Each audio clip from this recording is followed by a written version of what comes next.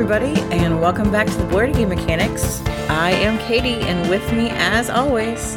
Hey guys, what's going on? It is Jason. I feel like it's almost weird to be like, with me, as always, it's you, because, I mean, that's, like, true in our regular life, but, like, people don't know that listen to the podcast. Yeah, that's true. I mean, yeah. It's just something that we've done, so, you know, it's what we do. Yeah, I'm trying to carry on the torch. Although my zany banter is lacking compared to Joel's. I don't have, like... I think it's because, like, he also has that form of, like, dad joke humor, and I can never hope to attain to that. That is true. I mean, there is only so many people that can pull off the dad jokes successfully, or unsuccessfully, if you prefer, I guess.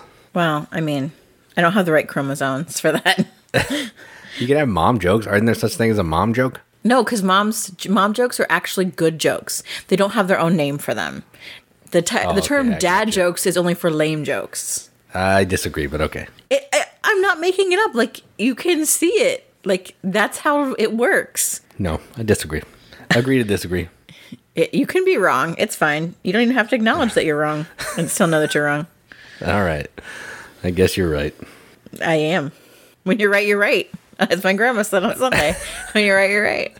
That is true. She did say that. And about me as well. So, yeah, it's just batting 1,000, I guess. It's hard to be right all the time, but, you know, it's a burden I'm willing to live with. Yeah, it must be a real pain in the butt, for sure. I wouldn't know what that's like. Yeah, I mean, what does it feel like to be wrong all the time? Like, I don't know what that would be like. I mean, you get used to it after a while. Is it a freeing experience? You just sit back and you do what people tell you to do, and yeah, it's not bad. All right, that's enough, I think, zany banter. That really wasn't zany. Like, that's just our normal banter. All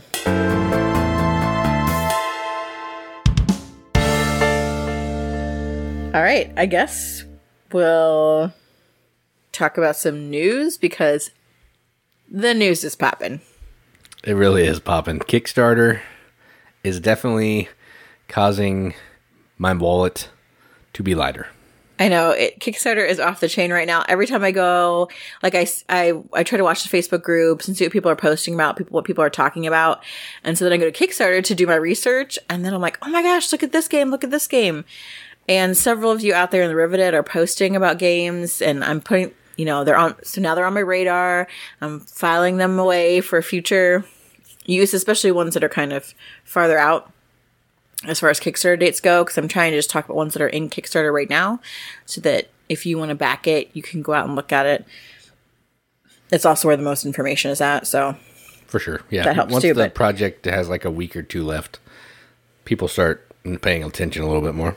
Right, and then you've got, like, all the stretch goals that people can see, and, you know, some more stuff is kind of firmed up, so that's kind of why I wait on some of them, but keep the suggestions coming. If you see something that looks great, or you hear some, you know, rumors or whatever, feel free to pass them our way. I will definitely dig into it a little bit, so I've got a lot on my plate, and so if I skip something that you think needs to be noticed, just let me know. So today I want to talk about 3 games that look amazing. And they're all under $50. They are. Like, see, I mean, not the versions I want, but... Well, I mean, the Jason Smith version. Right. The basic cube version, not the versions that Katie wants for the shaped meeples. Those are a pipe dream for me, people. We all have our cross to bear. Just take the cube and pretend that it's in the shape of a cube. No, but they're so cute. No, I can't.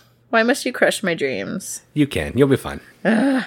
All right, so the first one I want to talk about is a game that has an amazing theme, like, so cool. I'm so glad they're doing it. I'm not even a science person, but I love the games that Genius Games is putting out, and that game is Genotype, a Mendelian genetics game. So there's 19 days left on this Kickstarter. It's already fully funded, but it's like a worker placement and dice drafting game. So it's for 1 to 5 players, and you are working at the monastery where Gregor Mendel did his famous genetic experiments with pea plants. And you have your own little garden with your own little pea plants, and you are working on figuring out the genetics of these plants. You're crossbreeding new plants. You're doing that through like 5 rounds with 3 different phases. You've got your working phase where you're kind of doing your gardening, getting new plants out there, tilling up old plants that you're finished crossbreeding. You are, going out and like trying to get maybe assistance or, these different things to help you in this whole process.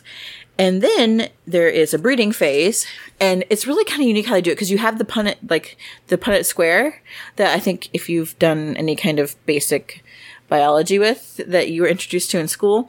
And so you're looking at the alleles for each, for the plants that you're crossbreeding. You make your Punnett square, and then you roll these dice, and the dice have numbers associated with the different areas in the Punnett square. So when you roll them, you see what kind of the genetic outcome, the crossbreeding you made for these plants, which sounds really crazy unless you're like, can envision a Punnett square and know what I'm talking about. If you don't know what that is, go look at the Kickstarter. It'll show you, or just Google Punnett square. You can, like, we did practice ones in school. Like, I have, like, my parents have, like, my dad had brown eyes, which means he had, like, a big B for brown. But his dad had blue eyes, so he carries a recessive gene for blue eyes. So my dad would be big B, little b. My mom has blue eyes, so she has 2 little b's, because the only way that you can have a recessive gene is if both of the gene combos are recessive. So you mix those 2 together. You have all the possibilities of genetics that could come out from them. And then I have blue eyes, so I inherited 2 little b's from each of my parents. So that's been Genetics 101, brought to you by Katie. Podcast within the podcast. The podcast within the podcast, Genetics. How to Punnett square your life. I mean, it's no jacket talk, but it'll do. I know. Well, we just finished, like, I told my students I'm in, like, mourning right now because my favorite sports season is over, so I can't really get too ramped up about the Blue Jackets because I'm still sad about no more football. Whatever. You're a big basketball fan. You love basketball. Yeah, I'm sure. Love it. Can't wait. Did you see? That's not convincing. So excited. Amazing. I have March Madness right now in February. That's how much I love it. I love it. That sounds about right. Anyway, back to genotype. So anyway, you roll the dice to see the outcomes of the 2 genetics, the 2 plants that you're mixing their genetics. And then you can then use some, like, your extra dice if you don't have, I'm not sure how all that works, but if you have excess dice that you're not using in, like, the growth of plants, you can use those to upgrade your process, get extra plots, to breed more plants, get better tools to help you with it. I don't know how that works. Assistance and all kinds of things. It looks super amazing. They've got some cute shaped maples that look like little spades. And the basic, like, standard edition is $39. So for what seems like a really cool, worker placement dice drafting game with a lot of, like, components and great action, that's a really good deal, I think, for $39. Yeah, and Genius Games does some killer stuff. Like Cytosis is awesome.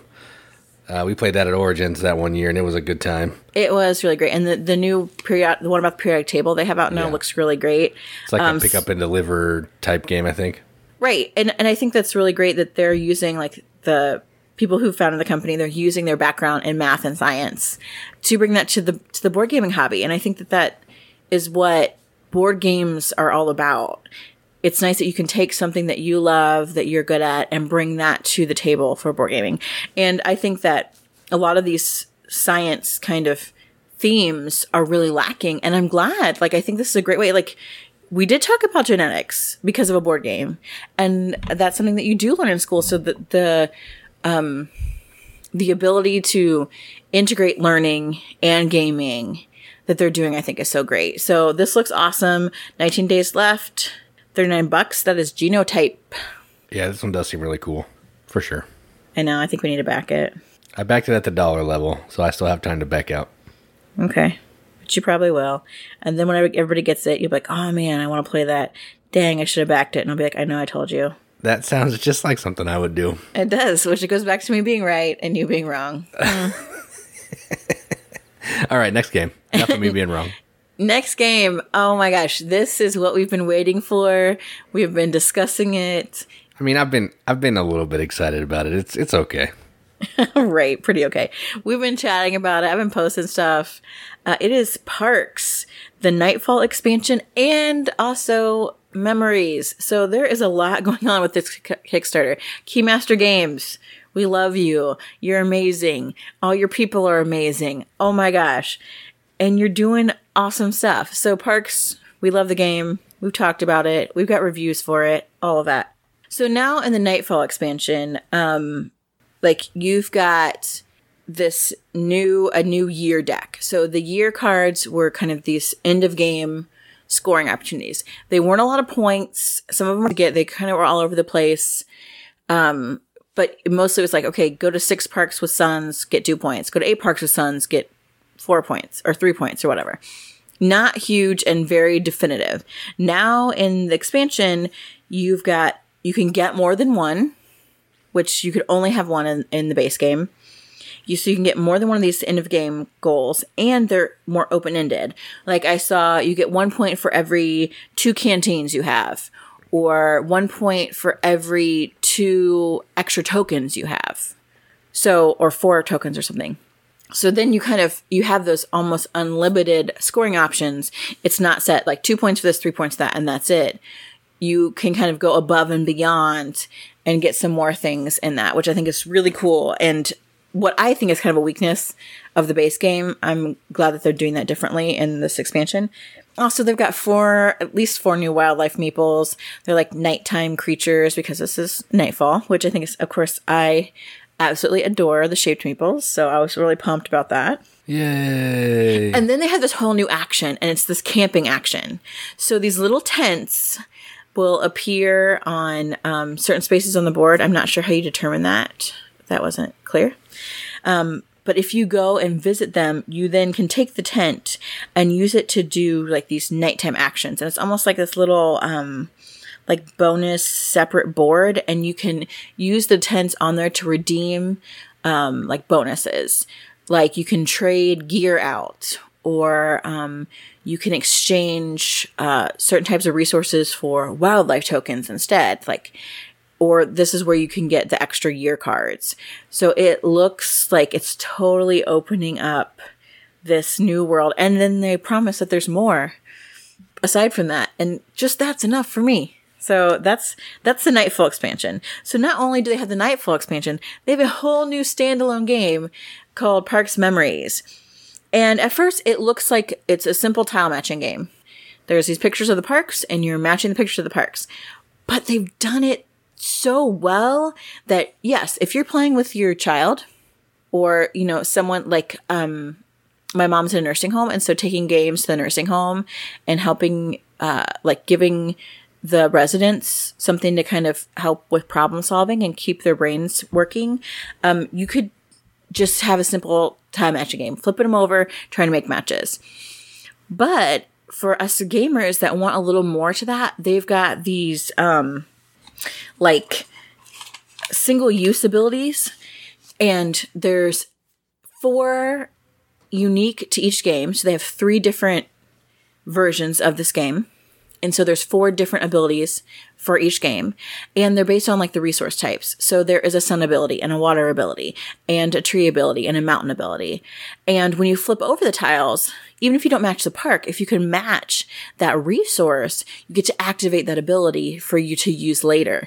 And the abilities do cool things like, you can pick up the next tile to refill the set, and you can look at it in secret instead of revealing it to everyone. Or you can switch some tiles out. And it also comes with a hiker token. And after you reveal 2 tiles, choose one to take, refill, you place a hiker token, and it kind of blocks off one of the tiles from the other person being able to, the next person being able to use it. So then there's some strategy on what do I want to block off? What do you need? What can I keep you from getting? Maybe I want to keep you from a resource match. Or there can be abilities that actually let you manipulate that hiker, or you lay that hiker down and suddenly the whole row is blocked off. And the strategy in that, it just takes it to that next level so that it's not just simple tile matching. And you think like, oh, a 3x3 grid is not that hard to remember. It kind of is. Like I was watching a playthrough and I'm like, I forget where everything is. Like if you start talking but it still has that beautiful, like relaxing park feel. I think it looks like an excellent 2-player game. I think it's amazing. So the 3 different versions, they've got those different powers and they've got different illustrations. I think there's maybe 4 parks that overlap the 3 sets, but the illustrations for each of those are still different in each set. So there's a ton of different ways to back this. If you just want Nightfall, the expansion for parks, or if you just want to try one of the new memory game, $22. Super reasonable, great entry level. If you want both, you want the expansion and you want one of the new matching game, $44. Pretty simple, double it. You can also get the base game and the expansion together. That's $71. If you want, they have like a special kind of Keymaster collection set of all the 3 different versions of the Parks Memories game. That is $74. And I also saw that they're running this thing that with whenever you back one of these different levels, like especially at the lower levels, you just get one, but they have these Kickstarter like mini prints of the really beautiful artwork that's in there, and you will randomly get one of the Nightfall prints, which, I mean, the artwork is like in itself a selling point for this game. Also, I saw that if you want the base game ahead of time, maybe they will be doing pre-orders on their website. Like that's going to be starting soon, so that ahead of the fulfillment for the expansion, you can get the base game if you're not going to order all together. So I'm super excited about this. I can't wait. Man, I would love to get a review version, but we still are probably going to back this anyway because it's gorgeous and super fun, and I'm so excited. So that is Parks Nightfall and Parks Memories, and you've got 18 days left to check that one out. I did back this one, but I had to stay under the $50 threshold, so it's the expansion plus 1 of the memories. And I, of course, want all of them because you can then you can mix and match the abilities, or you can like expand. Like it just is cool. It's cool. And like each of the different types of memory games, like they have like they're kind of themed. So there's a Planeswalker one, which has the parks in the plains areas. There is a Coast to Coast one, which has a lot of the water parks, water-based parks, and there's the Mountaineer one, which has a lot of the mountain parks. So if there's a certain like park system or like aesthetic that you're really into, you can also get that by type, or if you want to buy a gift for someone and they live in the mountains or they love the beach, you could get one of those specific ones just geared for them, which I think is really cool. If we don't get a review copy, doesn't matter. Yeah, we backed it. So this is one of the few exceptions to the Kickstarter rules that I set for myself, and I actually backed this one. Yeah, I'm excited. It seems awesome, and they're a great company. They always do excellent games. I mean, even their other games that are not parks are so great. Campy Creatures, I love. Caper, I love. I mean, they just do awesome jobs, and so this seems to be no exception. Yep, for sure. And the last one I want to talk about is another. It's not an expansion, but it is built off of a game that has been in existence for a while, and that's the Networks. And this is called the Rival Networks from Formal Ferret. So this is a 2-player standalone game based on the game The Networks. And so I thought the Networks for me can sometimes be a bit of a longer game, which I like. But according to their Kickstarter, this is only a 30 to 45 minute game, which I think is really interesting. You do card drafting, tableau building, just like in the original Networks game, but you don't have to have played the Networks in order to get Rival Networks, because this is pretty much almost like a boiled down condensed version of the Networks. You are drafting shows to put into the different time slots in the evening. You are adding stars to those shows because you're trying to create as many viewers as possible. And then you're getting ads, and the ads will generate revenue that you can use to buy these network cards, which give you these really powerful abilities to allow you to kind of try and get a one-up on your opponent. You get bonuses for having like so many of certain type of genre. If you're leading in the viewership in certain time slots, you get bonus stars for that. And there's like other awards that they give for each like season of shows. So you're like collecting these like viewers and like viewer tokens, and you're putting them inside this little house. So that's how you're keeping your victory points essentially a secret. It looks fun. If you're a fan of the networks, I mean, have we played the networks at 2? I'm pretty sure we did. Yeah. I feel like it was fine at 2, but I'm interested to see what kind of new tension they created with this. And at $25 for the game, I feel like that's super reasonable to try it out. And there's 7 days left. So if you're interested in that, if you like the networks, if you're really interested in like a fun 2-player game, the parodies of the shows and the stars, like the theme is really cool. And so for $25, I think you should check it out. That's the Rival Networks. Yeah, I backed this one at $1 too, to give me some time to ponder and back out. Yes, exactly. Because I'm like, let's do it all. And Jason's like, I'll think about it. And then ultimately not do it. Yeah, I might. We'll see. You that won't. Probably means I won't, but I might. Uh-huh. All right. There's tons more news, but I'm trying to like spread it out. There's some good stuff on Kickstarter, people. So start looking around. If you hear about anything, let me know. If there's cons and stuff that you want us to talk about, to look into. Yeah, I'll do that on news. Normally, we have our gaming glossary segment. And we do have more things to add to that. But we have kind of a longer call from a member of the Riveted that we wanted to give airtime to. Because Melanie, who we have another like non-US Riveted member sending us. So we had Greece and now we have Canada. Melanie has some really great info from a con that she went to up in Calgary, and she explains the game super well. So let's listen to that, and then we'll talk about the game she played afterwards.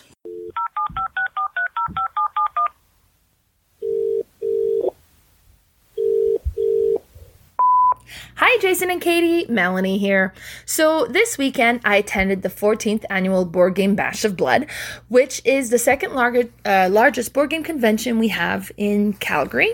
And it's called that way because it's also a fundraiser for the Canadian Blood Services. So this one here was held over Friday night and all day Saturday. So I got to fit in a lot of games, which was great. On Friday, we started off with Silver and Gold, which is a neat little flip and write card game. Now, the thing that's really interesting with this one is you use a dry erase marker right onto the cards that you have. So it feels really wrong to be doing that, but it does erase quite nicely. It doesn't seem to damage anything. It's kind of neat though. So every time you flip a card that has a pattern that you try to fit in the shape that you have on your cards. When you fill in the shapes, you get a new card, and you'll cover up some coins that'll give you points, or some palm trees that'll get you to score in the later, and then every card that you fill out completely will give you scores at the end, so that at the end you just tally up and whoever has the most points win. After that, we played Arboretum. Now, quick confession with that one, I bought this game as a Christmas gift this last Christmas, and the copy that arrived when I ordered it is actually a deluxe edition copy. So all the cards are foiled. It comes in this neat little wooden box, and it has this really kind of cool felt velvety bag in it that is completely useless, because even though you can put the cards in there, the scoring pad doesn't fit. So I'm not sure what the use of that bag is, but it came with it and it was cute, and I decided that game would look great in my collection, and I ended up keeping it and buying them a different game for Christmas. So that was the second one that we played. With this one, you collect cards, and there's a bunch of different type of trees on it. The trees are numbered from 1 to 8, and what you want to do is you want to create a forest. So you put these trees building a forest, and you try to create a path. Now, a path has to start and end with the same type of tree, and it has to be in ascending order along the path. So you want the value of the card to keep going up from the beginning of the path to the end of the path. So you try to arrange your cards into your forest to create as many different paths as you can. Now the trick is that you only get to score the path that you have kept the highest valued card among all the other players at the end. So you want to build the path, but you want to make sure that you keep some of the cards so that you get to score those paths. It's a really neat puzzly type of game, and that was the second game that we played. Next game we played was Gloom of Throne. Now, I've owned the first original Gloom game, and I've played that one and enjoyed it. One time I did play it with 4 other preteen boys, and that one was a bit of a mistake, because with Gloom you kind of create a story as you play, and you explain and make up the story as you play. So when you play with a bunch of preteen boys, every story has to do with poop, and it was a little bit disturbing. But this time around I got to play with all adults, so it was a lot more enjoyable. Gloom of Throne is based on the Game of Thrones series, but what's neat with Gloom is that the cards are all see-through. Everybody gets a family that comes with 5 different characters, and you want to start putting cards on top of it and making up the stories of different thing that's happening to your characters that's depressing them and giving them negative points. So, and you want to try to give them as low of a point value as possible. In the meantime, you also get cards that have positive points, and you try to put those cards on the characters of the other players. And when you get your own character at a nice and low value, you're going to try to kill them off so that you can lock in that score. The game ends when somebody has killed off all 5 of their characters, and the winner is whoever accumulated the lowest score possible. So it's kind of a neat, different type of game. And then we finished the night with Goo-Gone. Now, I'm not sure if I'm pronouncing that correctly, but Goo-Gone is kind of a neat, I would say it's a worker placement game. There's a lot going on in this game. It's a massive board. There's tons of different actions and things that you can do to score points. But what was really neat with it is that it's really well depicted with all the icons that explain on what to do, that once you kind of know what everything does, it is really quite simple to play. The one thing that I would say was really neat with that one is each action had a card, and when you take your action, you have a hand of cards as well, and you got to replace the card that is on the action you want to do. So you want to play a card of higher value to secure the action you want to do, but keep in mind that the card you take that goes in your discard pile, that discard pile is going to be your hand for the next round. So you want to try to keep some higher value cards so you have a little bit more option as to what you can do. If you don't have a card of higher value and you still want to take some of the action, then you take some penalties. And it's kind of a bit of a point salad. There's a bunch of different things that you can do that you try to accumulate to get the most points. I did really terrible at this game, but it was a really neat, fun game. Then that was the end of my Friday. So we went back on Saturday and we started the day off with Flashpoint Fire Rescue. So this one reminds me a little bit of Pandemic because it is a co-op game. Everybody's playing together. There's a house in the middle of the board and it's on fire. And like Pandemic, you'll get fire that sparks up and it can creates flare up where the fire expands and spreads. So the point of the game with this one is you try to save 5 people from the house. Now, we managed to save a cat and a dog and 2 people, but we also unfortunately burnt down 4 people, so we lost the game. But it was definitely neat. I think it would be kind of different feel enough from Pandemic that it's, in my opinion, worth having both. So this one is now on my wish list. The next game that we played is Keyflower from the Key game series. I haven't played the other Key games. I don't know how they compare.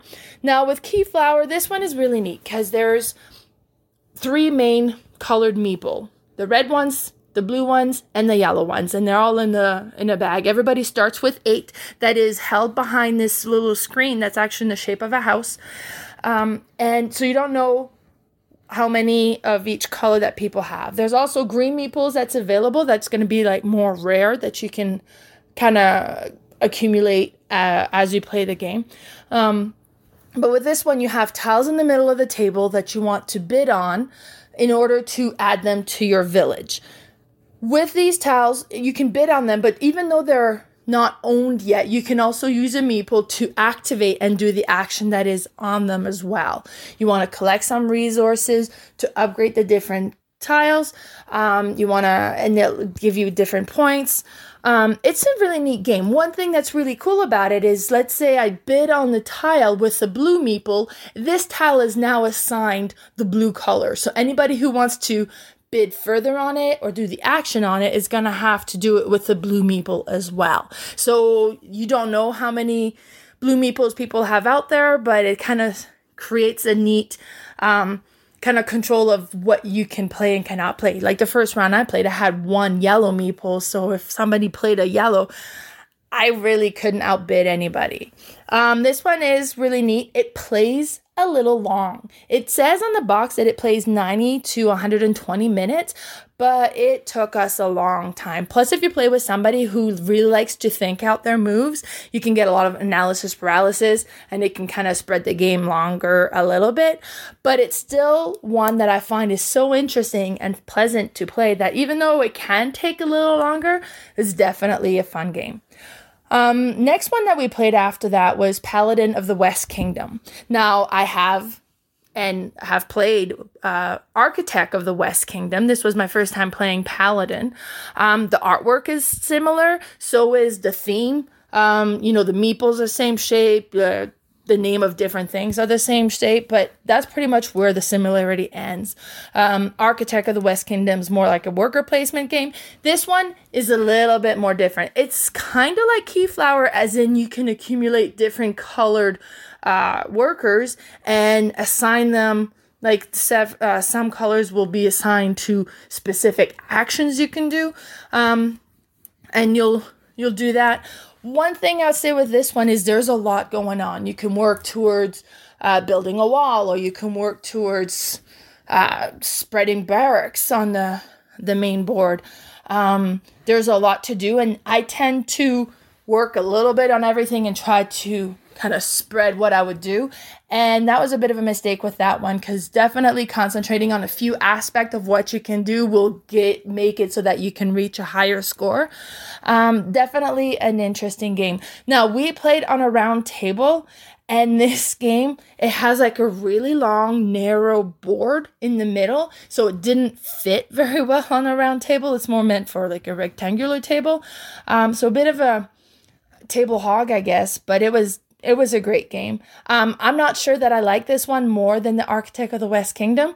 I'd have to play it some more, but so far right now, I think Architect is my favorite. Next one I played after that was Notre Dame. This game has been on my shelf of shame for a while, so I was really glad I got it played. So with this one, Euro-style game. You're in Paris, and the story is you're trying to help build the Cathedral of Notre Dame. What's really neat about this is the shape of the board. You get this really oddly shaped panels, and depending on the number of players, the orientation of which you put them in creates it, whether it's going to be a 3-player board or up to a 5-player board. That aspect of it was really clever. You're trying to do different actions. So it has a card drafting things where you collect some cards, you pass them around, and that's going to determine the actions that you can do on each one of your turn. You have gold that you can utilize to kind of put towards building Notre Dame, or to hire some people at the end to do extra actions. And you have your influence token that allows you to do different action. And you really got to keep an eye on the plague in your city or your part of the city, and kind of keep the rat population down so that you don't lose points. It's one of those games that it always feels as you play that you are not going to get enough resource to do all that you want. So you kind of try to maximize and prioritize what's most important to you right there. Really neat game. It played pretty quickly. That one was fairly easy to learn and play, so it was great. And then the last game I played for the weekend was the Manhattan Project. Another one that had been on my shelf of shame for a while, so I'm glad I got to play that one also. Worker placement game. And with this one is you have workers and you try to get scientists and engineers and you try to accumulate yellow cake and uranium and I forget what the other one is, plutonium. And with all of that, you kind of try to convert and build bombs. The bombs are worth certain points. If you explode one of them, then your other bombs could be worth more because you kind of are considered a higher threat. And whoever reached in our game, because we were 4 players, so whoever reached 50 points is the winner. It was really neat. The board gets pretty tight, right? Because you keep playing until you decide to spend a turn to bring back your workers and free up some of the spaces. It was a really neat game. I had heard lots of great things about it, hence why I bought the game, and I was not disappointed, so that was good. And that was all the games that I played this weekend. So to me, I think that was a very successful weekend. I hope you guys had a great weekend of gaming as well. Thanks. Have a good day. Bye. All right, so yeah, the first thing I wanted to mention about what she talked about is she played at a con called Bash of Blood. Sounds really hardcore, but I think it's like a blood drive thing. Yeah, they're raising money for like Blood Center of Canada. I'm going to just pretend like it's a death metal festival that has board games because that seems way cooler to me. Yeah, that totally makes sense. It's not a good cause, but I mean, it just makes me feel like a metal festival. But anyway, that's neither here nor there. So let's just talk about some of the games she played since this is a podcast about games and not death metal. So the first game that she mentioned was Silver and Gold. I haven't played this, but I know that it's a flip and write where you write on the cards, and it's all the rage. That's all I know about it. Yeah, I think we were watching the Dice Tower Top 100, and Z likes it. Z likes it, and it sounds interesting because I'm not really into the whole roll and write, flip and write kind of games. Like, that's big right now, and they're mostly been But I think this has kind of like a neat twist, and I would be interested to see where it goes. Yeah, for sure. I would play this one, I think. The next game is Arboretum. All I know about this game is it was reprinted by Renegade as Arboretum from like Boston. That's all I know about it. But really, it's a game about like playing trees, same kind of trees to your tableau, but you also need to make sure you're holding some of those same kinds of trees in your hand to score. I haven't played it. That's how it's been explained to me. So that could be way off, but that's what I know. Yeah, I mean, I like the idea of the trees, and I'm thinking something totally different. Yeah, I don't know what I'm thinking photosynthesis. Oh, yeah. It's the problem. Yeah. That's like, completely different. I always put them the same because they're like trees. Well, I mean, there are lots of games that have trees. But like trees is like the main thing, not that many. I guess that's true. You're right.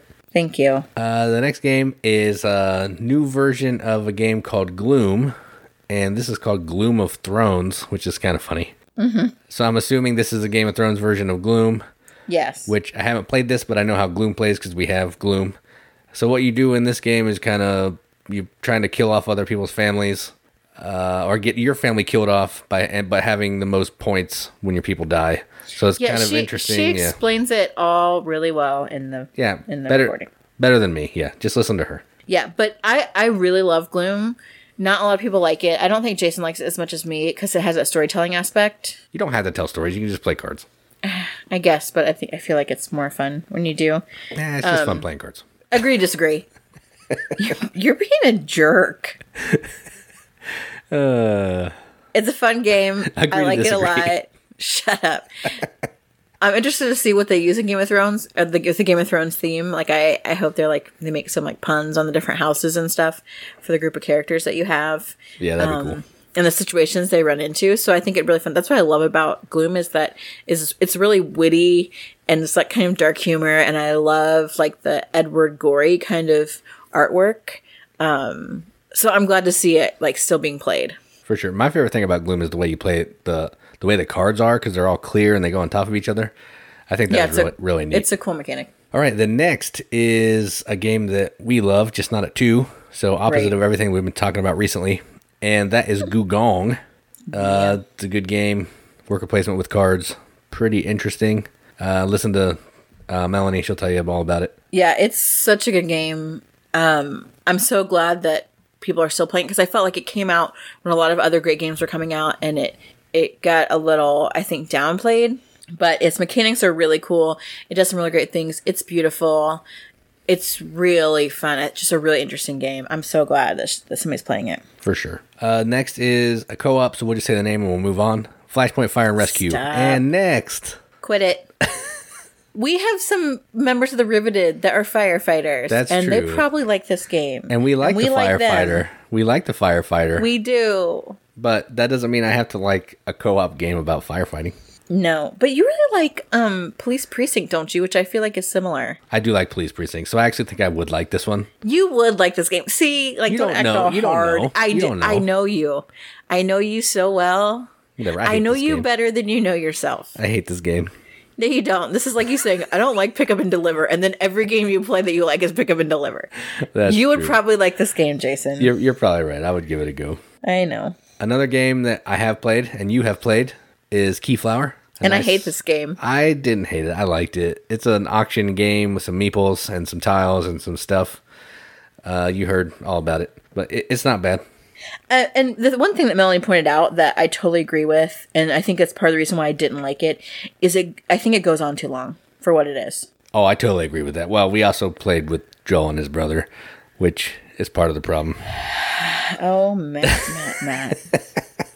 God love him. So maybe, and Jed. So it was like a trifecta. I love Jed, but yeah, playing games with Jed is its own experience. That's true. Fun. Yeah, playing any game with 5 players is a death sentence. It was awful. And I don't even want to try it again. Like, because it just takes too long. I can't. Others may, I may not. I would play it again. Next is the newest of the West Kingdom game, and that is And a game I Paladins. do want to play. Yeah, I would play this one for sure. For sure. It's supposed to be the heaviest in the series. Has a huge shared player board. Everybody else has a huge big player board. It has meeples, cubes.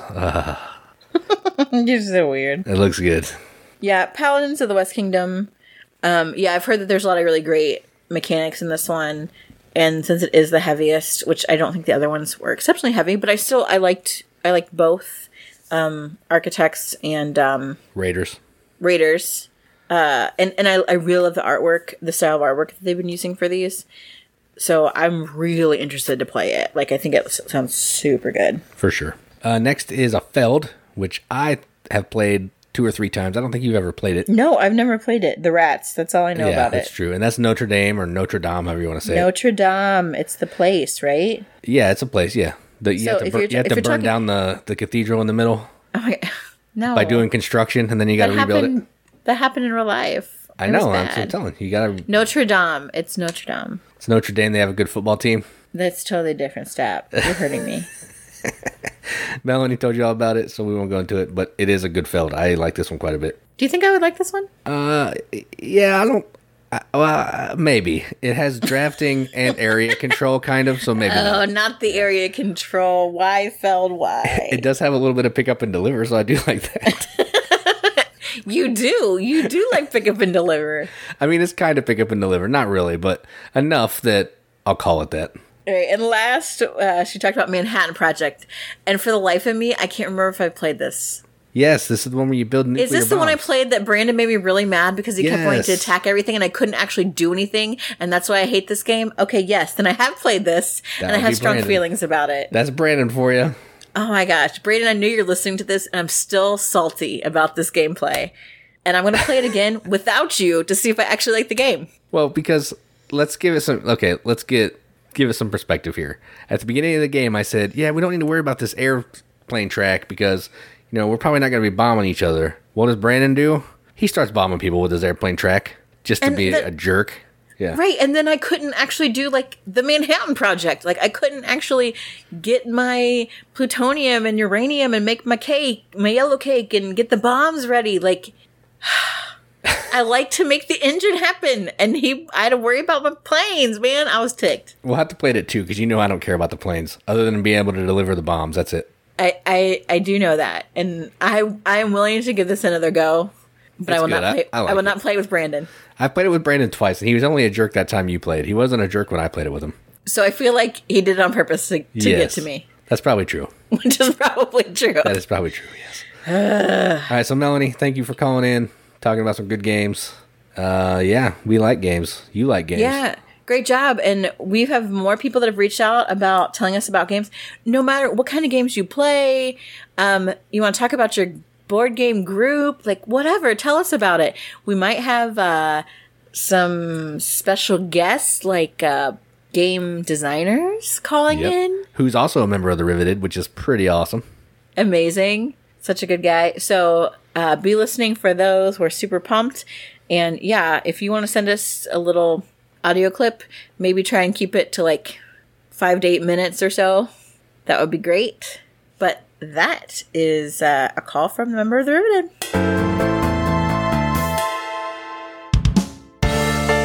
All right, we're back. We got through all the news. We got through the call. Now we're going to talk about games that we got to play. So I think, well, maybe it wasn't last week, but we've been doing some weird games here. So I think we'll have a little bit of that, but yeah, they're all kind of weird again. No, I feel like they're more normal. Maybe. I mean, they're different than what we usually play, though. That's for sure. Oh, yeah, that's true. So the first game I want to talk about is from a company called Weird Giraffe Games. They do Fire in the Library, but this is not Fire in the Library. This is a game called Stellar Leap, which, hold your breath, get ready, is a space game. And I played it. Did you play it? Brandon. Okay, I was like, when did you play this? Because I don't remember it at all. Yeah, so what this is it's kind of like Catan in space, kind of. So you're trying to build these galaxies, I guess, in columns and rows. So there's going to be 1 through 6 in each galaxy. There'll be different levels of galaxy. So there'll be galaxy 1, 2, 3, whatever. Not super thematic, but it is what it is. And you're going to roll these dice, and any of the dice pips, so if I roll a 1 and a 4, it will produce goods for the planets in space 1 and 4 and space 5 because you add both the dice together. So you're trying to manipulate those dice to only produce resources where you have people, maybe manipulate the dice just if you can't get anything to screw everybody else out of getting stuff, which is kind of interesting. And then what you're trying to do is you're trying to explore and discover more planets and asteroids to be able to mine the asteroids and take over the planet, because you're trying to discover the most planets. You're trying to fight other people to take over the planets they've discovered. You're trying to complete these gold cards by having a certain amount of oxygen and food and water and gas or fuel or whatever to give you extra points. Everybody has a couple in-game goals that they're trying to accomplish. So it's an interesting resource management game, kind of, but there's also some exploration. So I don't love exploration, but it's pretty abstracted in this, so I didn't mind it. So if you like space games, you like games kind of like Catan, but want something a little bit more involved, check out Stellar Leap, and I'll hope to get a video up on this soon. So stay posted to the channel. And that was a horrible description, I understand that. But it is what it is. It sounds like really involved based on what you said. It kind of is. It really is. Like, it took me probably 20 minutes to just get through the first round because there's a lot of rules. It's kind of fiddly and there were a lot of rules, but it was fun. Okay, so you did end up liking this. I did like it, yes. It was a little long for what it was, but I did enjoy it. The next game, like, I really like, because I like games like this, and I doubt Jason did, but I loved it. I loved it. You're okay, really? It's that kind of attitude that just tries to. What? Did you like drink your haterade? Because you've been kind of like a jerk this already. No, we're going to counseling after this. I'm being honest. Session, I loved it. It was great. You are a liar. I know you better than you know you, and you hated it. Okay, I will say I liked it better than the regular version. So now you can go ahead and talk about what the game is. Okay, so the game we played is Disney Codenames. You like this better than the regular version of Codenames? Well, I like the picture part of it better than the words, I think. Okay, so I think everyone knows how to play Codenames, but if you don't, there's these tiles that go out and you make a grid, and there are these little cards that tell you which of those words belong to which team. And then there's one person who gives clues, and they're trying to get the teammates to guess the words that are theirs.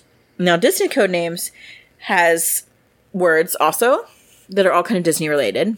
on one side of the tiles, but they also have a second side of the tiles that has pictures. And so it'll be pictures from the movies, like characters, or even there's some setting, lots of different, like all kinds of stuff. It's really interesting. And so we actually played with the picture side.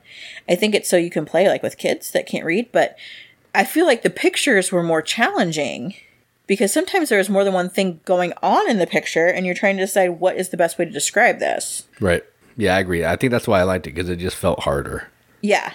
And also, like, when you've got, like, a really common clue is to give the movie that some of the characters are involved in. The problem is, since you have so many characters out there, the chances of you having all the characters from one movie and the other team not having any is pretty slim.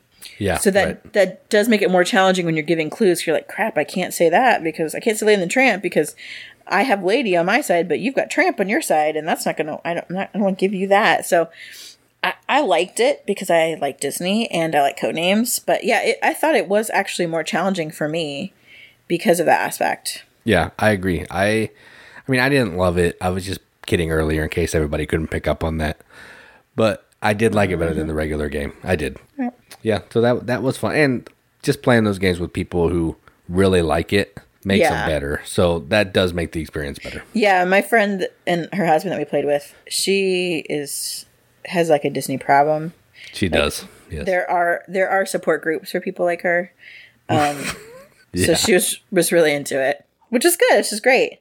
It's always nice to play something with people who really love it. For sure. I agree.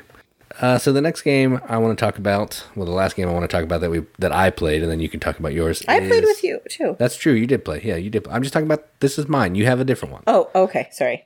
So this is I know nothing about this game. This is from Fun Hill Games. They did Wisdom of Solomon. They've done Kings of Israel. They do a lot of biblically themed games, and this one is no exception to that. It's about the disciples, and it's called Disciple Detective, which is kind of a cool name. Mm-hmm. What you're trying to do in this game, it's essentially Hanabi, sort of. So you're going to hold your cards facing your opponent or people you're playing with, because you can play it cooperatively or competitively. And what you're trying to do is you're trying to guess the cards that are in your hand by the other players giving you clues. The trick in this that Hanabi doesn't have is some of the cards have these special quirks that cause them to break the normal rule. So there's one of them, I can't remember who it was, but he was number 1. And he would say his quirk was he always had to go at the end of the line if you were putting cards in order. Because there's three actions. Yeah, Peter, yes. Peter's the first disciple, but he got scared. First shall be last. No. He was last afraid. Stop it. So there's 3 things you can do in your turn. You can give somebody a clue. You can order their cards from lowest to highest. So you'd point low, you'd point to whatever's lowest to the highest. Or you could guess a card in your hand. The trick here is you have 7 clue tokens, I think. And every time you get something wrong, you lose a clue token. And every time you would give a clue, you lose a clue token. But when you guessed someone in your hand correctly, you get a clue token back. So it plays like Hanabi, but each card has, not each card, but some of the cards have a little bit of special abilities that break the rules and twist it around to make it harder to figure out who's who. And another tricky thing is there's one card that's face down that you're not playing, so you got to also figure that out while you're figuring everything else out, which is kind of interesting, and I enjoyed it. It wasn't something that I love because I don't like that holding your cards out to other people that much, but I don't think I hate that as much as you. Oh, can I talk about this now without you making fun of everything I'm saying? Yes, you can. Go ahead. Okay, great. Thanks for permission. You're welcome. Yeah, I don't really like that mechanic, but I thought I liked that this was more difficult in terms of how to give clues to direct your partner to the right way. I don't really know if we played competitively or cooperatively. I'm not sure. It was cooperative. Okay. I was a little bit confused on what the distinction is between those two. And I also liked how the special quirks were really thematic. Like, for example, Judas's quirk is when if Jason had him, since he was a traitor, betrayed Jesus, he is always giving this false information. So if I'm trying to say if I'm saying these disciples had nicknames or had also known aliases or something, Judas didn't, but you would have to say that he did. So you'd have to always give the opposite information, which does make it more challenging. And I liked that it was thematic in that, like, Peter, he, like, ran away and denied Jesus. So even though he was listed as the number one disciple, he would always be ordered last because of that, because of his cowardice, I suppose, which I think is really interesting thematically to do. And I thought it was kind of a neat take on it. I didn't love the game. I thought it really had some great potential to be amazing. It just needed a little bit more work, but it was something new, something different. Yeah, I agree. And there'll be a video of this sometime on our channel.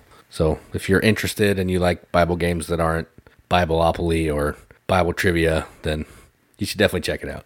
The last game I want to talk about is one that we saw at Origins, and they had like a supersized edition, I think, there for people to play it. And it's from like boardgamingtables.com. Isn't that who the publisher is? Yep. Which is totally crazy. And that's On Tour.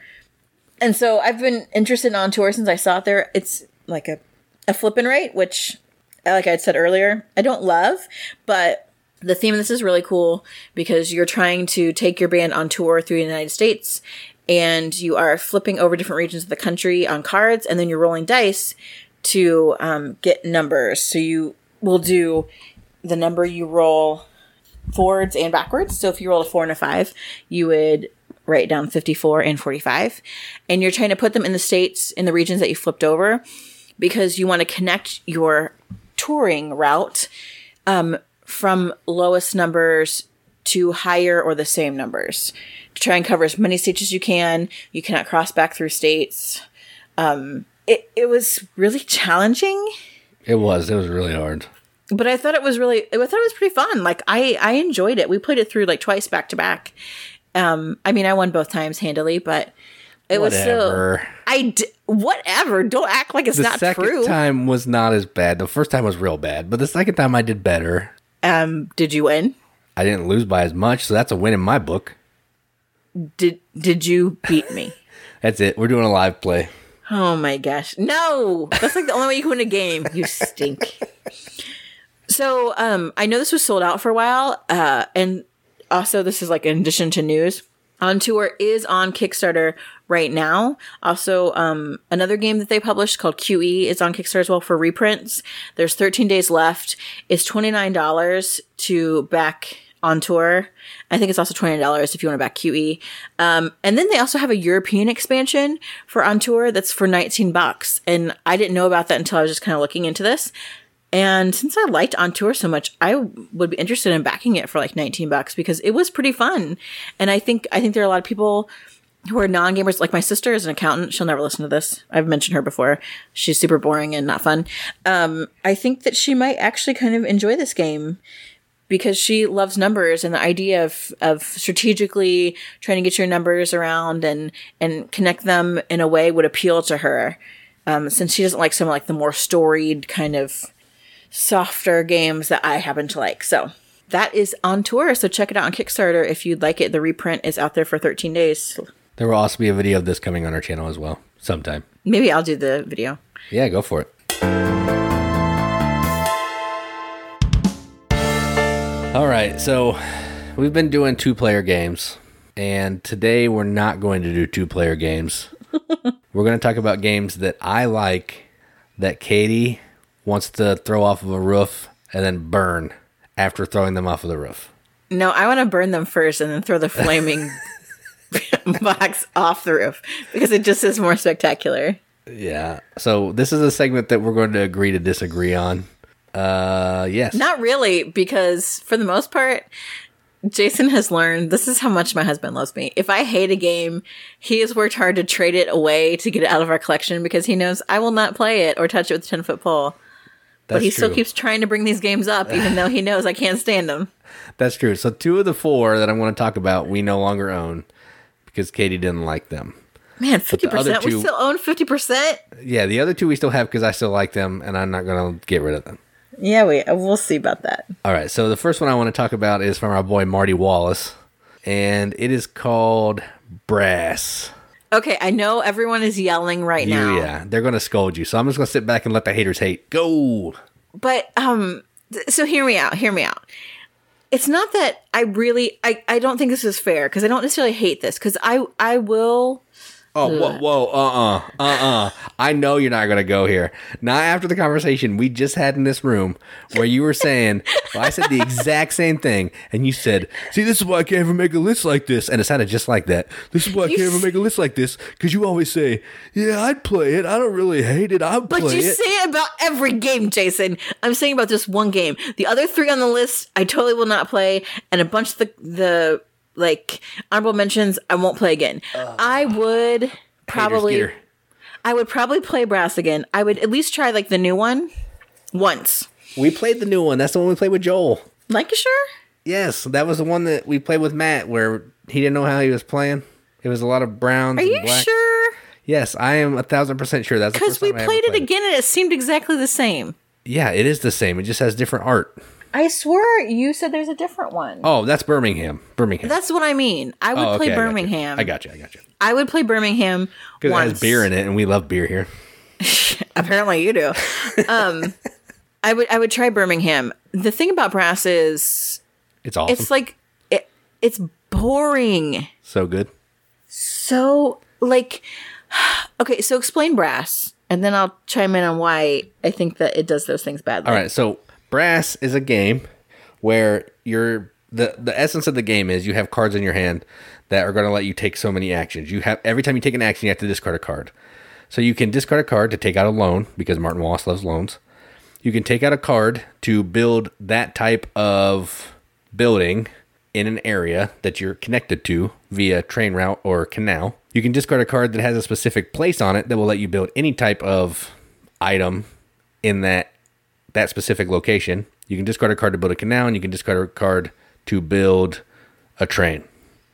What you're trying to do is you're trying to produce coal and iron to be able to have other people use those resources so you can flip those tiles and get a pile of points, all the while trying to build connections and railways, because the more railways you have that connect to things are going to give you a bunch of points. And that's Brass. That's amazing. And I'll let Katie continue to hate. No, it's boring. Like, okay, for other games that make connections, Council of Four does it better. For games where you can discard cards to build things, Martin Wallace's own game, London, does it better. Like, it just is, it's okay, but there are so many other games that do some similar mechanics that are, like, better looking, which is saying something because we have some really ugly looking Euros. London is not better looking, to be fair. Well, no. It's as bad looking. It's as bad. But it's just like the content is dry. I can find zero theme there. And I understand it's a Euro. The theme is not important. But I need at least a little. I need to be able to suspend reality a little bit to kind of get a theme there to make me feel into the game. And it's not like this is one of those games that I hate because I lose all the time. Not true. I think I've won this several times that I played it. I just would rather play other games. So I think hate on this particular one is a strong word, but I'm not interested in playing it again. All right, so we're going to change this section to games that Jason loves and Katie doesn't hate but strongly dislikes. No, I really don't like the other ones. Like, I hate the next 3 real bad. Right. So we'll move on to the next one. The next one is a Stefan Feld. Next one is a Stefan Feld, and it is called Bora Bora. I hate this game. I hate it. So let me tell you about this game, and then Katie can rail on it, and then I'll sit back and I'll let the comments get her. So what this game is you are trying to, it's a dice placement game at its heart. You're using these dice to place in one of these 5 different actions to do different types of things. What you're trying to do is you're trying to build these little remove these tiles from your board to show some things, and you're trying to put these huts on the board to gather fish and also do some area control. And it's pretty. It's prettier than other Felds, except for maybe Merlin. But it's like Castles of Burgundy meets like a dice placement game, kind of, which I think is part of the reason why you don't really love it, because Castles of Burgundy is not your jam, or my jam, really. But I like this one. So that's kind of a little bit about it. Now Katie can tell you why she hates it. I can't figure out why you like this game. Is there someone else that actually likes this game? It's not fun. Like, you can't ever get anything done. You can't ever accomplish anything. That's what Feld does. No, it's not. Merlin? I can make stuff happen in Merlin.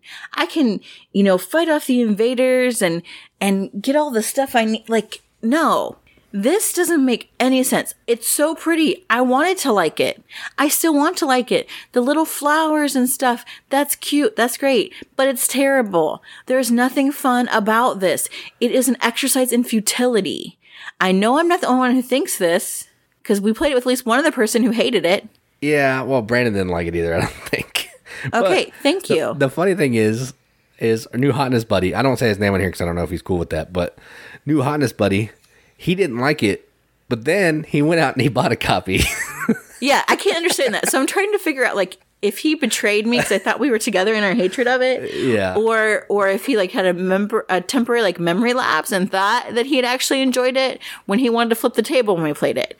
It is awful, awful, awful, awful. All right, next. So okay, thank you. Next, so going on to a game that Katie likes even more is a game from Pearl Games, which did The Bloody End, which is amazing.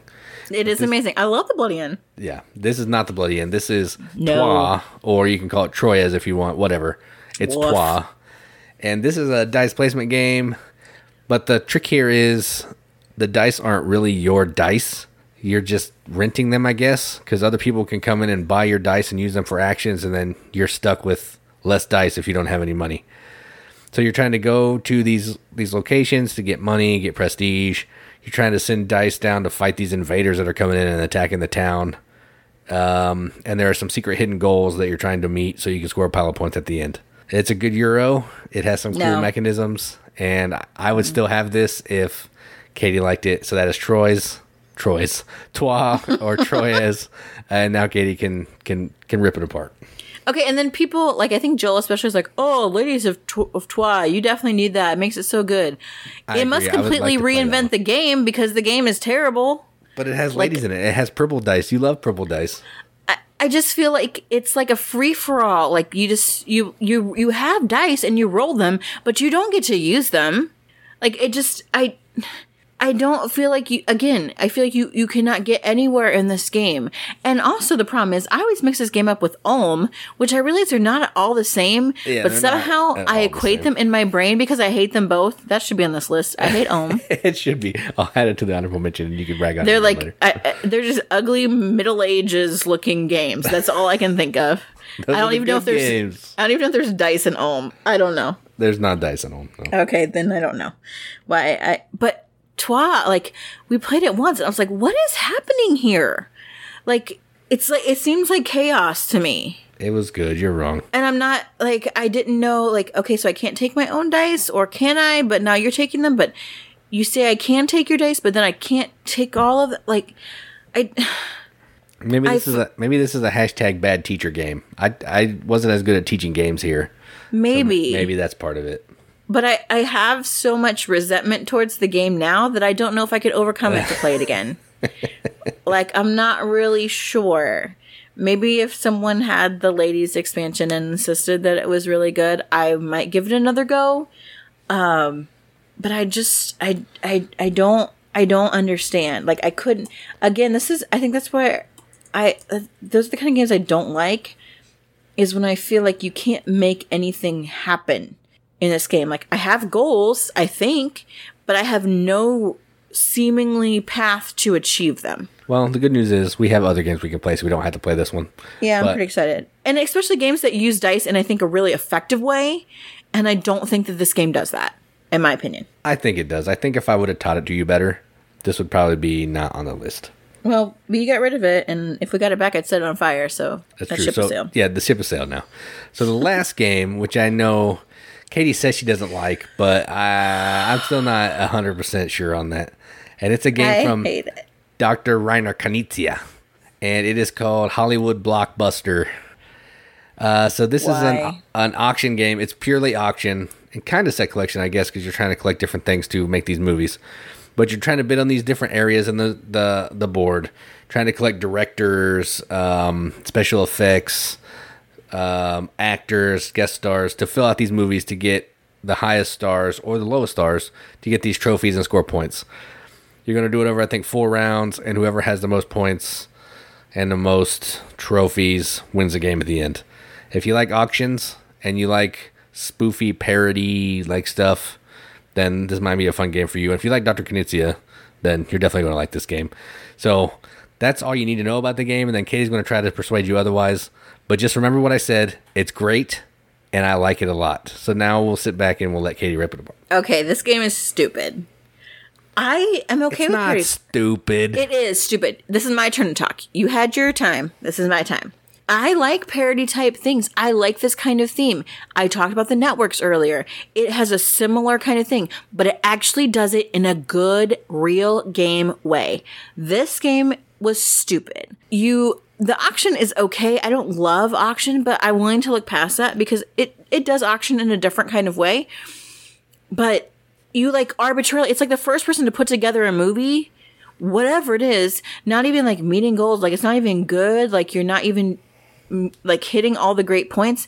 It's like, oh, okay, well you get the trophy for doing it first. So that's a bunch of points for you. I'm like, what? That's what the point of the auction is. That is so dumb. I could slap together like a piece of crap movie. I almost had a bleep right there. I was getting ready to hit the bleep button. I was feeling it because I really hate this game. I feel like, again, this reminds me of another, I forget what game we just recently played, where I felt like you could not, Brewcrafters. Homebrewers, not Brewcrafters. That looks good. Homebrewers, where you couldn't actually develop an engine. Like, you don't actually really get to develop a good movie to hit any sorts of real goals. It's just like slap together the first thing you can and you get points. And you win. Sounds awesome to me. Sounds everything That sounds dumb. That is dumb. There's no point in that. Like, let's just sit around and make up stuff and then, if you come up with one first, I'll give you points for it. You win. That is stupid. It's pointless. We were watching the Dice Tower Top 100 again, and I'm like, why do so many people like this game? Am I missing it? Did I play it wrong? Because it seemed like a whole lot of nothing to me. Like, you're a hater. No, because it's dumb. Again, the networks is this game for TV shows, but it's doing it right where I'm like, I want to get the best stars to go with this certain genre of show to get the most viewers. That makes sense that I should win for doing that right. Not, I just slapped together the first thing came along, and because it was the first thing, I got points for it. No, thank you. Absolutely not. Dumb. Hate this game. We still have it, and I want to burn it. No. End of rant. All right. So let's talk about some other games that Katie hates. We won't spend as much time on these because some of these I think you might actually give a second shot. Yeah. So I feel less strongly. Yeah. My hatred. Less ranty. Yeah. So the first game is Vinos, which I think if we did it again in different circumstances than the first time, I think it would be okay. Right. And I love Vital Lacerda so much. Uncle Vital, I love you. I want to come visit. And like, I really disliked Lisboa the first time I played it because it just, since I'm such a people person and experiential kind of oriented person, if I have a bad experience in general with a game, that sours me to the game, even if it's not the game's fault. Which the 4 that we mentioned before, absolutely not. There was nothing wrong with the experience. The game sucked. Vinos, however, I think was a victim of the experience. And I would give it another go. The first time we played Lisboa, we did have Uncle Vital watching, so that was cool. That was cool. Yeah. I mean, that's a side note, but that was still cool. The next game that you say you don't like, but I think you would like if you tried it again, is a game from Alexander Pfister called Broom Service. And I don't know why you don't like this. It has pick up and deliver, simultaneous card selection, where you're trying to outthink other people. It's good. I think just the whole like good witch, scared witch, or coward witch, or whatever. Brave witch, scared witch. I think that's dumb. It is kind of dumb. I'll give you that. I think maybe we played this very early on. Right, and so it might be a victim of misunderstanding, bad rule explaining. I didn't really get into the rules myself as well. And I would be willing to give it another chance. But if it fails a second chance, it will go into a bonfire. Yeah, I've played this a couple more times, and it is better the more times you play it. I will say that. You also said that Hollow Block was a good game, and I don't know if I can trust your judgment anymore. All right, we've moved on from that because you're hurting my heart. Okay. So The next game is another Vital game, which you say you like Vital, but this list is showing otherwise. And it is Kanban. Is it because of Sandra? Do you not like Sandra? No, I don't care about Sandra. Kanban, this will not improve with another play for me. I think it will. I don't think it will, because in my mind, I'm like, here are the goals that I want to do. I want to make cars. But that's not how you win this game, and that doesn't make sense to me. How can you have a car factory and you can't win by making cars? Because it's a Euro game. No. Why would you not thematically link those things, Vital? I don't understand, man. They are linked. You have to upgrade the cars. You have to do business meetings. No, you have to do all this other cars. BS that is seemingly unrelated to the actual manufacturing of the cars, because that's where you get the more points. You worry about this other like side minutiae, and somehow that's how you won last time we played. It doesn't make it was Kim that won, but you were like ahead of us the whole time. It doesn't make any sense. I just and the board is convoluted and really cluttered. I'm calling Uncle Vital. I love you. Okay, I'm looking at my top 10 list right now. Number 11, a Vital game. Number 10, Vital game. Okay, that is top 10. All right. Number, what else? I don't know where Lisboa fell, but he was on. It was on. Oh yeah, yep. Vital. Okay, there's a couple. At least 3 in my top 20. But not Vinhos and Kanban, which is a crying shame. Not Vinhos and Kanban. All right, moving on. Symphony number 9. So nobody else has really played this game, so they can't completely disagree with me. There's like 2 copies in America. I have one, and Tom Vassell has one. So that should tell you something about this game. Does Tom like this game? He does like this game. I like this game too. But he likes it. I don't like it. The only reason I wanted this game because the theme is really cool. Like, this is one where the theme actually sucked me in, because you're like. There's a video of it on our channel, but you're old composers and you're trying to put on performances. That's the theme. The game has none of that in it, but it has that theme. It's essentially an economic game, and I like it. You've played this a couple times, right? Yeah, and I think the theme is cool, and I want to like it. But it's not fun. The mechanics aren't great. Yeah, it's dry. Yeah, no. It's not going to come to the table. I will not play this one again. There's almost an area control feel to it. Can't do that. Nope. It's like a majority of cubes to score these tiles, it's essentially area majority, but you're not all going to the same place. It's like picking the same composer. Yeah, it's weird. And but it still functions on the area majority premise, and I suck at that, and for some reason I can never win it, and so I hate it. Well, let's take a fork in that one. But the last 2 we've already talked about a little bit. And one is Ulm, which is also kind of an under-the-radar game. It has this cool little tile grid action selection thing. It's under the radar because it's not good. You are wrong. You are wrong. Another game that I traded away because someone on this podcast didn't like it. It's me. I openly hate this game. I hate this game. I'll admit it. If we still had it, I'd go set it on fire right now. You need to put the fire away is what you need to do right now. And then that last one we'll talk about is a Stefan Feld, and that's Castles of Burgundy. Oh, But in my defense, you don't like this one either. You don't like this one either. That much either. Yes, correct. I forgot. This really probably should be included on this list. Right. I like it more than you, but it's not one that I love. I would give it another go. 1. I would play it at 2 players, I think, because last time we did it at 4 and it was a little long. That was rough, and I would give it another go at 2, and then if it fool me once, shame on you, fool me twice. Set it on fire. Set it on fire. Exactly. That's right. I feel like this whole podcast is like me as a rage monster, and it really is affecting my image. I want everyone to think I'm a Care Bear. The true image comes out. I know, guys. Everybody, please don't hate me after this podcast. That was some games that I don't like, or that I like that you don't like. Yep. I'm Katie. And I'm Jason. Keep gaming, everybody. Keep gaming.